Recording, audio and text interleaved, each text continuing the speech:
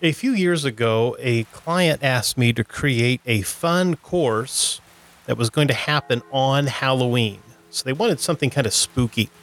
So I sat down, I really was doing some brainstorming about, well, what can I do, for project management or careers or goals and link it back to Halloween, trick or treat, here's your crappy job. So what was I going to do?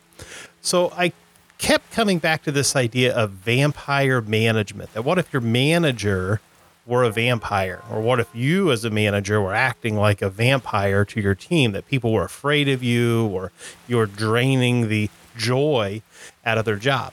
And so that's what I did. I wrote this book and created this course called Vampire Management. And so today for Halloween, or close to Halloween, I pulled out this book. I had to dig around and find it. I want to share with you just a little bit about vampire management. So here we go. I'm your manager, and I'm a vampire. Allow me to personally welcome you to our organization.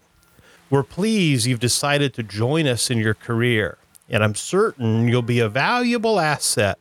And if there's anything I can do to help, please don't hesitate to ask. My door is always, usually open. Over the past 97 years, I've given that welcome speech, or some variation of it, to thousands of new employees. Okay, I've given the speech minus the vampire business. It's true, I am a vampire. I've traveled the world. I've seen countries fall apart, witnessed great businesses vanish like a moon on the horizon. I've watched people be born, grow old, and die, while I've hardly changed at all. I've made millions of dollars, but I've led a moderate lifestyle to not draw attention to myself. While I'd really like to snap your neck and drink your blood, I'm not going to, at least not yet. Instead, I'm going to do you a favor. I'm going to tell you why your job sucks.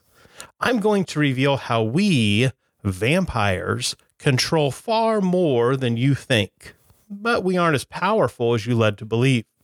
I'm going to show you how to deal with vampire managers, how to fight back, and how to make yourself unappealing to bloodsuckers like me. Your job sucks for many reasons, but the primary reason is because of vampires. We're things that don't really care for you, your colleagues, your goals, action items, or where you think you'll be in 5 years. You're just another thing that we have to deal with on a daily basis. Every day there are meetings, emails, phone calls, conferences, and demands from all directions for vampire managers. Well, for new managers, it's exciting. It's exciting to lead. But then there's the realization. It's no opportunity. It's hell. Where is management leading their staff? To retirement? To the promised land? To the next layoff? Leadership, especially vampire leadership, is leading the organization to the purpose of business, to make more money. Leadership at the management level isn't about alignment, motivation, and direction. Leadership at the management level is about you doing what I say. It's little surprise that so many managers are actually vampires. Managers have a rough gig.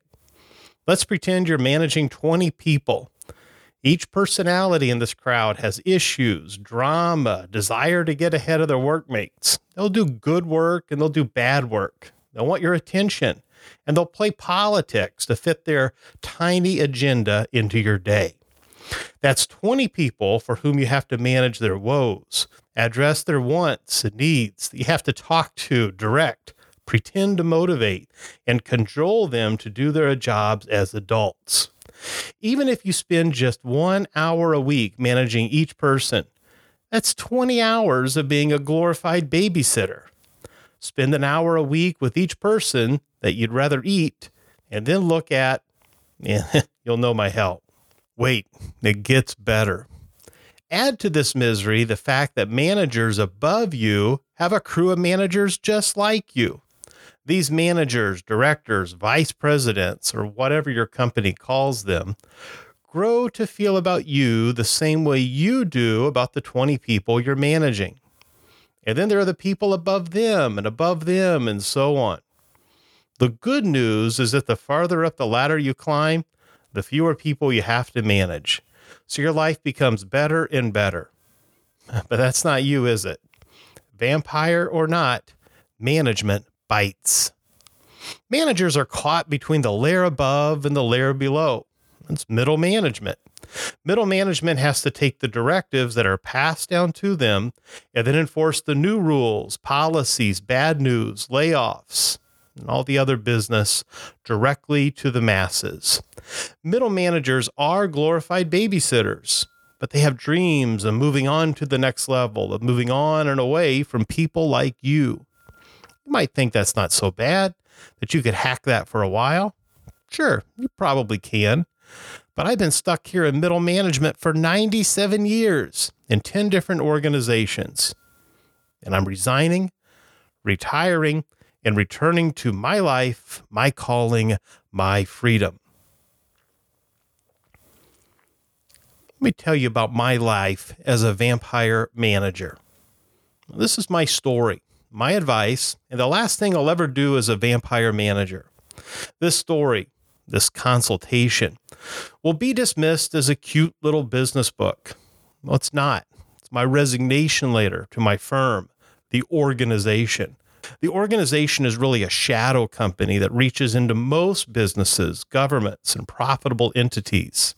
All vampires are required to work for the organization. It's like a union, but with higher dues. In the organization, promises have been made, promises broken, and it's all self-serving control from the top down to you at the bottom. I won't yet delve into the specifics of why I'm quitting, turning rogue, but I've seen the same lies and the same deception in your company as in the organization. We're really not that different. By the time you're actually reading this, I'll likely be dead for good. In the months following these words, I'll probably be hunted down and buried alive under a few tons of cement, left to starve. Or they'll be merciful and just lop off my head. Or they'll use a combination of 100 other methods to kill something that's already dead, none of which will be all that pleasant. But vampire or not, I'm tired of this game, tired of this lack of life, tired by playing by someone else's rules. And again, maybe this is all a ghost story. Just entertainment, which could be part of our scheme to keep you right where you are, miserable, living in a cubicle and earning money for us. I was recruited in 1849. At the time, I was 46 years old, never married, no children. I poured my life into the railroad business. My manager, Hans Goodsby, a vampire, decided I had potential for the organization and made me everything I am today. I've moved from company to company where the organization needed me, needed someone to make changes.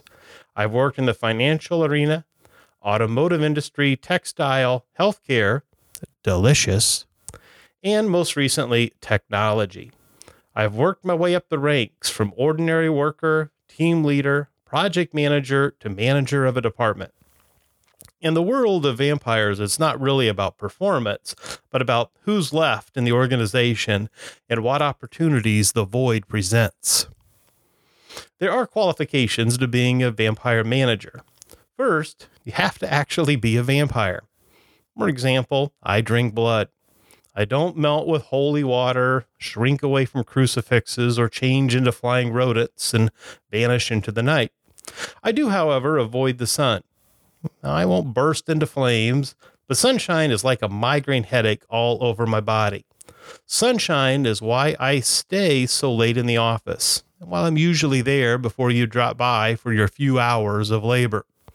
I do have fangs, but they grow and shrink based on how hungry I am.